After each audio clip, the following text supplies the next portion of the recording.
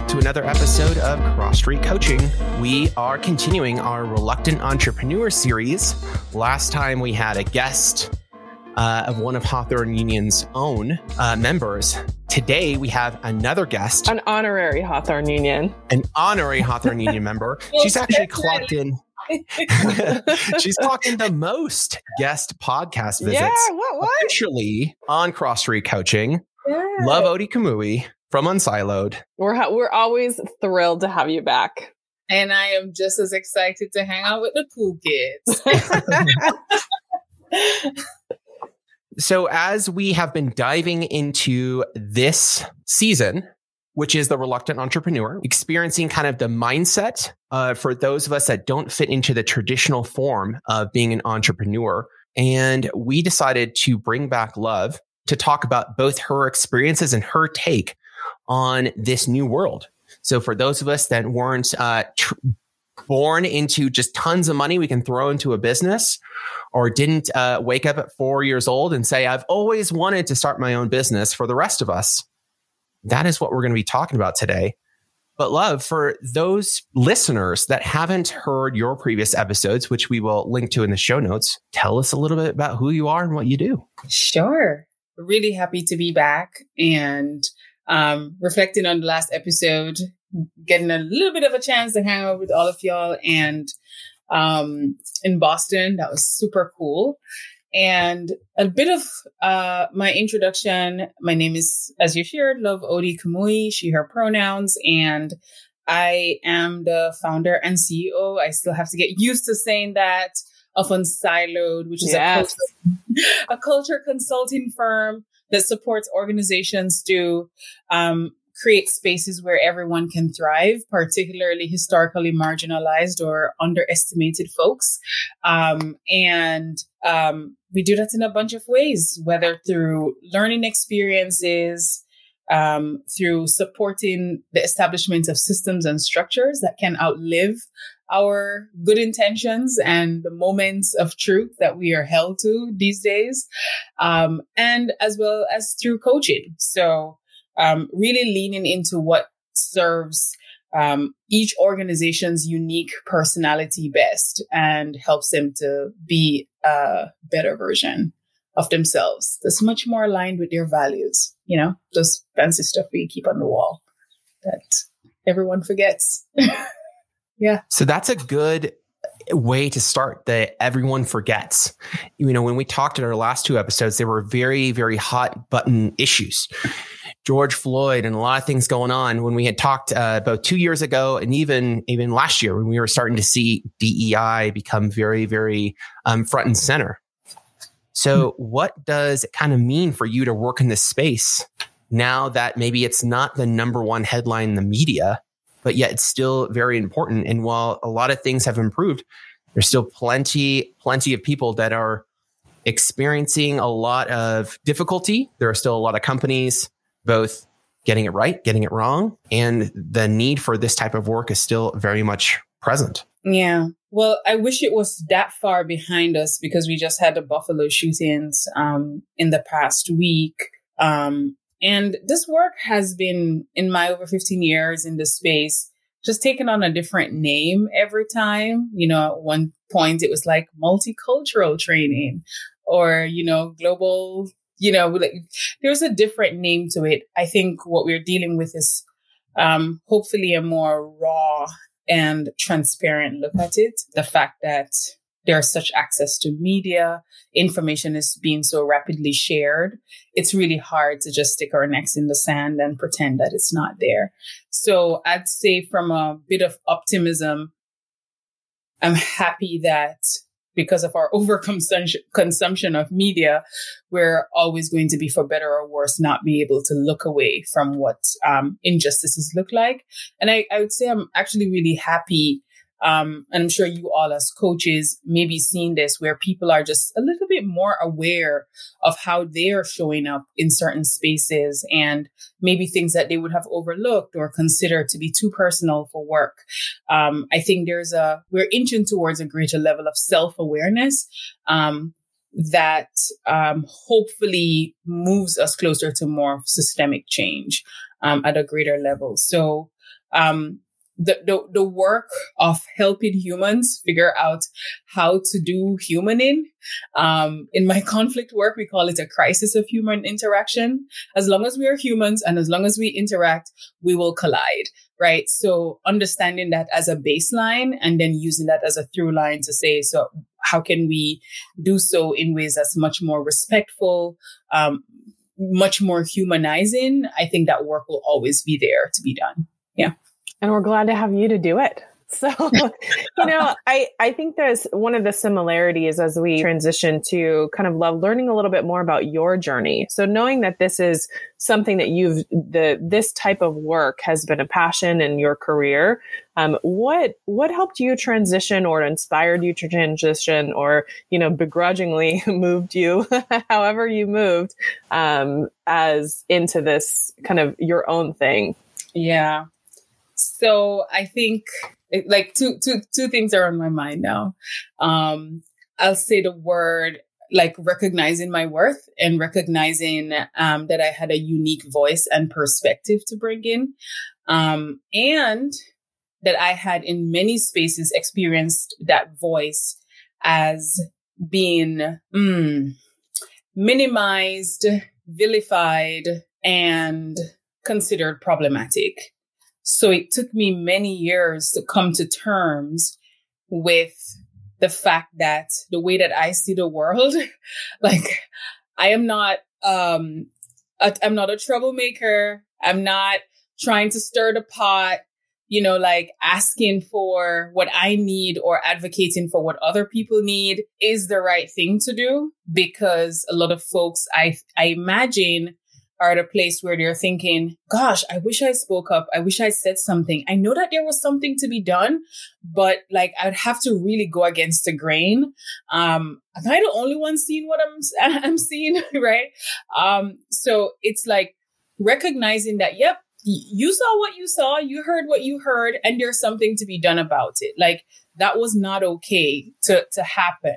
So I think, in my background as a trained lawyer, like there's a system, there's a process, right? Like, in sort of like one of your early classes around like law, they tell you like, what's a just law? Like what's right and what's wrong? Like, and how do we arrive at these shared definitions of what's right and what's wrong? And a lot of our lives are built around consensus, right? So like, we all agree that it's okay to do X or it's okay to do Y. But was I in the room when that definition was written? And like, did that definition include what would impact me? So if I enter that room 5 years later and everyone has decided on what that definition is, but that definition does not take into consideration my full experiences or are harmful to me, can I push back at that definition? Right. So that kind of sounds a bit philosophical in some way, but in the spaces where I began to push back at, is this system the right system, right? Like, does our understanding of this process capture what everyone needs? To me, that's the equity work and the inclusion work. And I really enjoy playing in that space. So I think there's so much room for creativity, to help people sit and think about, okay, how can we not come into situations or issues with a predefined answer of where we're going? So out of that was born a lot of innovation that I had ideas and things to say, right?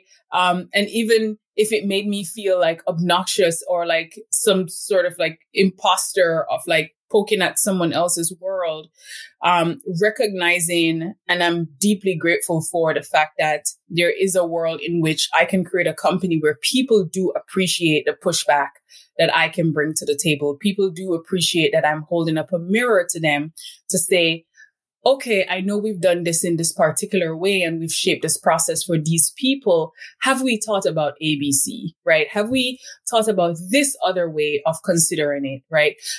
Or did we come up with something a few years back and does it still serve us? How can we make decisions in a way that bring other people to the table? And to be able to, there's a part of me that's a little bit like shocked that I made a whole job out of getting people to like reflect on the things that they were doing, the decisions that they were making, and the systems and structures that they had in place or they have in place. And that's just deeply, deeply, I would say gratifying for me on a day-to-day basis. So, that's kind of like one tangential thought of how I ended up here.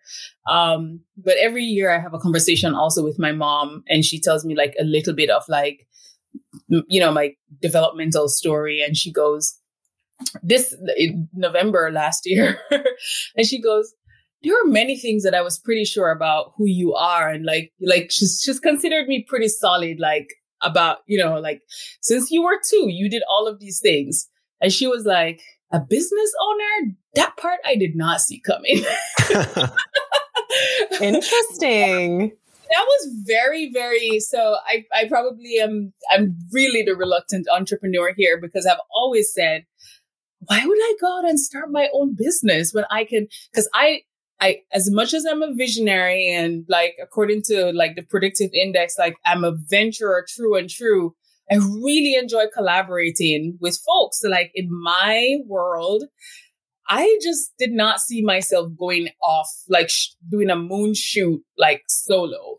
And I'll say, even before I launched fully, I had several attempts of trying to collaborate with people to make this like a project, or I was like, oh, maybe we should work together on this. And, those things, for better or for worse, I'm happy they didn't work out, because at least it gave me more clarity around my vision and really held my feet to the fire to put my voice and my worth and my authenticity out there. So there's a lot of risk taking also in there, in putting myself out there after being quite resistant to it for a very long time. So, Love, I am totally hearing that you felt a little bit of that reluctance from that our reluctant entrepreneurs face. Normally, when people have this idea, oh, there's something that's broken, there's something that should be improved, it's an invention. It is the golden goose that lays eggs, and they chase it like unwavering. But as you kind of described, as you described, you didn't want to be disruptive or kind of like really like ruffle people's feathers. Mm-hmm. You wanted to bring it in a different direction. And that kind of led you questioning the validity. Should I start this business? And that you started with partners first. So talk about that transition from it, just kind of toying in the water, to where you started to explore the idea that this should be Love's own venture. And this is what you should dedicate your business to. Yeah. Which also sounds like it's tied to worth for you. It is, right? It is, right? Because it's like, how dare you go out there and say stuff and have a whole pulpit for yourself? Like, how dare you be the only one at the helm of this thing, right? And I come from like culturally a very communal space. And even now I'm more conscious of that. Like I speak predominantly in we, even when I am the one who did something. I'm like, oh, we did this. And I go, hang on a second. No, like, it wasn't I, like I, right. We know that that's cultural. We know that that's gendered. So there are still parts of like, my identity that's still I'm still internalizing or unlearning, internalizing, ways in which like stereotypes or microaggressions have gotten me to sort of like shrink a bit. And in making that transition, I didn't necessarily have any partner, but I had several conversations with people who I thought had a similar interest. And I was like, would this be interesting to you? What would it, so I had a lot of exploratory conversations. But ultimately when, and I had taken on a lot of solo consulting projects, but ultimately when I was like, okay, we're going to open the doors of Unsiloed, it was me alone turning that knob and opening the door. At that point, all those conversations at various stages of over the last 5 years or more had not necessarily matured, because I think I had increasingly, in doing my own self-work, recognized that I had more and more clarity. So those conversations were helpful because they reminded me of why I began to think of creating my own. Initially, I just called it a project, right? I didn't even have the audacity to call it a company. I called it a project. I called it an experiment. And I was like, let's do this for 12 months and let's see where the dust settles. So I used that, I'll say, to leap a bit and not hold myself to perfection. And I'll say, let's call this a 1-year experiment and let's just go out there and do you hear me still saying let us, right? Right? That's exactly right. I was like, let me go there and try it out. But exactly, I do still catch myself in these moments of, and I totally embrace the power of the collective and of collaboration. But I do know that my work around wanting to not be too vocal as a Black woman, as a Black immigrant woman, from a very conservative culture where a woman isn't front and center. It's, I would say, still a process of unlearning that I can have a voice in the room and that my voice can be meaningful. So it's happening at the company level, but it's also happening at the individual level for me. Yeah.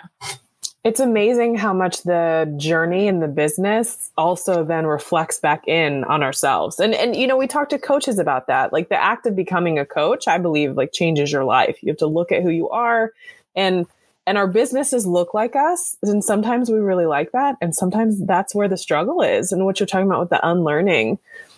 What do you wish you had known?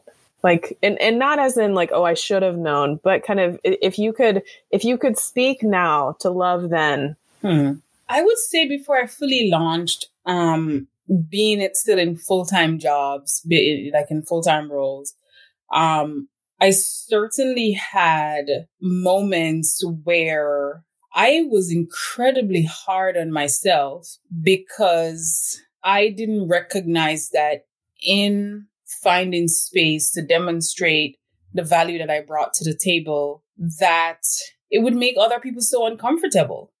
People in positions of power, people who, in my speaking up, that would hold a mirror to ways in which maybe they were holding up systems and structures that weren't supporting other people to thrive, or they hadn't allocated resources in a way that was helpful to other people. And I think that there is like a bit of naivety in me, right? Like, I don't get why you all don't get it, right? And I probably was really seeing the best in people, even. Yeah, I mean, you know, right. to believe that they see what you see, and then there's kind of a lack of understanding. Like, why aren't you seeing this? Yes, absolutely, right. And those are oftentimes the folks that I would say over time made one of my least favorite phrases. Assume the best intentions. I know that's a phrase that's close to coaching work, right? But when it comes to like equity and justice work, I would say I did a lot of assuming the best of intentions.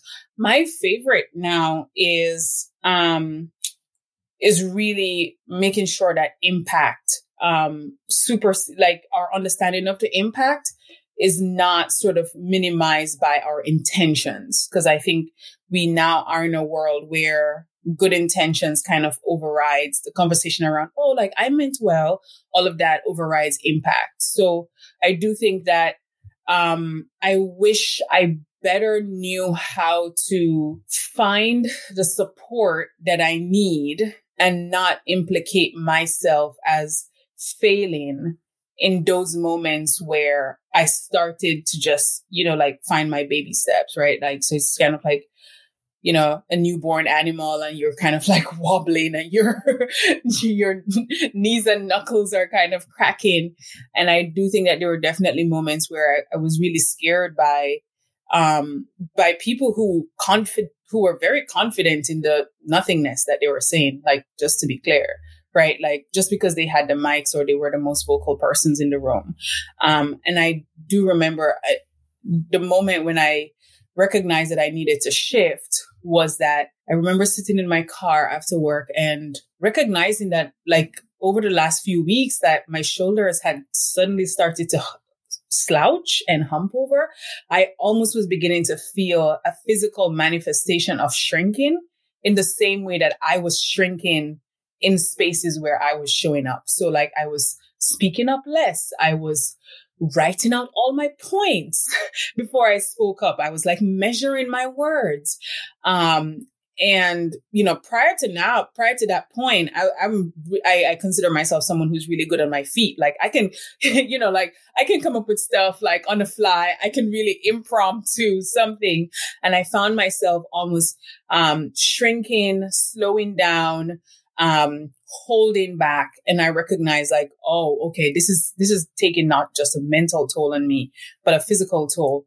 But during those moments, I didn't really know what support I needed, right? Like it's not quite therapy. In the end, it became coaching. I'll say coaching saved me, and was that transition point into really finding my feet and my voice again. But I don't think many people in that space, depending on how coaching is accessible to anyone, right? Like coaching is oftentimes a really senior executive or someone who's like really failing, right? Like someone in between who is kind of fumbling around. They're not quite sure, you know, like, do I need a day off work? Do I need a vacation? Am I burnt out? Right? Like what you kind of need is for someone to reflect back your worth to you, to say your voice matters, what you're saying matters, what you're experiencing is that sounds like gaslighting, right? Like you don't need to minimize what you think and feel about who you are and hold space to really validate you. I think that can be really, really powerful. And it was powerful for me in that moment. So, I definitely strongly recommend that for people who are still in that fumbling phase of wondering if their voice really matters. Yeah. Yeah. There's a lot of people that would listen to what you're saying, Love, and say, well, yeah, that's why I don't think I'm cut out for this. I don't think that I can do this, especially those from more communally driven communities where they can feel marginalized, which is even more important for their work. Or in whatever venture or type of business that they're doing, when they start to think about the actual consequences of them being successful or getting to that space, they could shy away from it, right? And saying what you just talked about, that even doing this work, standing up to people in positions of power at companies that have power, it had this physical impact on you. That would shy them away. You could say this again, consequences of being successful. That's it. Yeah. Like, I could write, you could write the consequences, like it's taxing. Yep. I just wanted to like say that over and over, but that hits home very much. Great phrase. Absolutely. But some people would shy away from even starting because of the consequences of being successful. So the people that are on the fence thinking about starting their business or going out on their own, that have a negative reaction that reinforces that, what would you want to tell them to say, no, this is why your work is important. This is why you should start your business. This is why you should take that chance or that risk. Yeah. I'm like cheerleader in chief for anyone who shows up and says, oh, I was thinking about this, right? Like even people who are doing the same work as I am, there's so much space for this work. So sometimes I'm a bit too generous with my calendar. They're like, oh, can I speak to you? I was like, sure. What do you want to know? I'll tell you all the things because like one, I would say reach out because, no one told me, Diana and I had lots of conversation in my earlier days. I was like, how does any of this thing work? Right. And to have people around you who have the generosity to share without any fear that you owning your space is going to mean less space for them. You know, like if you have any inkling that by you spreading your wings, someone's going to get flustered or fluttered by it, I'll say like, that's not the person for you. So, you know, like that really mattered. And I'm supremely grateful for it. I was just like, yep, you're my person. And I'm going to stick with you, Diana. Absolutely. Absolutely. And that's important, right? Because especially coming from a community space, if you think your wingspan's going to knock someone over, well, then you're not necessarily going to we're not going to see those feathers. Yep. Totally. So that's one. Two, I'll also say recognize when you've experienced some sort of trauma. I call it sort of like workplace trauma, right? Like that can be so real. And sometimes you need to decompress from it because that continues to roll over into your work. I've seen, unfortunately, where people have gotten, there's a high level of reactivity that's happening in their body and in their words and their behaviors just because they are still very much triggered by past events. So they can't recognize the goodness when it's coming to them because everything is real suspicious. And I can totally understand that. And I keep a little paper nearby me, which I remember sitting down and literally drawing up a table where I listed out the things about who I am that brought value to the table. And I did not use any language around, like, I have had jobs as a lawyer, an educator, like program director, and I didn't use any of those words. I used the words that helped me to sort of tabulate the value that I was bringing to the table. And I keep that nearby as a reminder of who I am. And even if I moved from a permanent role into entrepreneurship, or if I decided to go back into a permanent role, which I don't see that happening anytime soon, wild enough to say, I do recognize that I am not defined by the job that I am doing or by how much money is on the table or the check that I'm getting. And then I'll say point 3B is ask for your money. Ask for your money because everyone else is asking for their money. And from a values place, I really like, there's a verse out of the Bible that says, do not despise the days of small beginnings. And sometimes I do think while we're ambitious and we know we can do really awesome stuff, just remember to not think, bite off more than you can chew and not dismiss the smaller opportunities that you might get. Someone might call you to do a 20-minute thing here or an hour there. You will evolve and grow from it, but use those things to treat them as like a personal internship or apprenticeship for yourself so that when you get to the big stage, you feel more ready and more confident. So I certainly did not discount the days of smaller opportunities where I would, maybe people would have seen that as a step back and you're like, oh, like, do you really want to do that project? But for me, those smaller projects, or even maybe when they were not highly paid, provided me opportunity to find my voice again, find my confidence again, have people affirm me. And that was like a testing ground. And then I would get another chance to do it again. So I certainly did not dismiss opportunities that seemed, smaller or not as shiny because I knew where I was going. Big picture. Love it. It makes me even think of, as you talked about, like the knuckles and of the newborn, their businesses grow. We grow. And I think what's funny is when we talk about business growth, people are usually thinking about a business getting bigger. But when we look at the entrepreneur perspective, it's also that stability. There are things now, there are conversations now that I have with insurance people and lawyers that I didn't have to have before because of the way that Hawthorne Union has grown, but they're daunting. Some of that growth is daunting, and I wasn't ready for that. I wasn't playing on that scale. So I think one of the things is, as you talk about identity and worth, and some of what we're looking at as well is compassion to say, you have a voice, you have worth. What are you bringing to this space? And some of it's about presence. What are you bringing to this space today? You don't necessarily have to know what it's going to be, because I will speak for myself. And I think, Love, you resonate with this as well. Both of, at least for me, Hawthorne Union is bigger now than I thought it would be. And I don't know if the same is for Unsiloed. Yeah, I definitely consider us now have an amazing team of folks who I certainly could not ride without. Yeah. So that's awesome. Yeah. But yes, growth will come. And I'll say it's also important to, and Diana, you and I, we've had several conversations like where we go, how big do you want this thing to be? Right. Like, and you're right. Like liability, exposure, insurance, visibility, managing a team, getting people to collaborate, right? Depending on the structure, of work. Making sure that as the work grows, the quality is sustained and the values are lived, not just for clients, but are lived internally for the team. That part is critical to me. So I think I think it's baby steps, right? And also like your worth isn't defined by whether or not you become a multi-billion-dollar company, or, I think everyone's like marching, like there's like that march to 100K and then there's a march to 1 million, right? Like everyone's chasing the next thing. But the truth is, that target, it's always a moving target, right?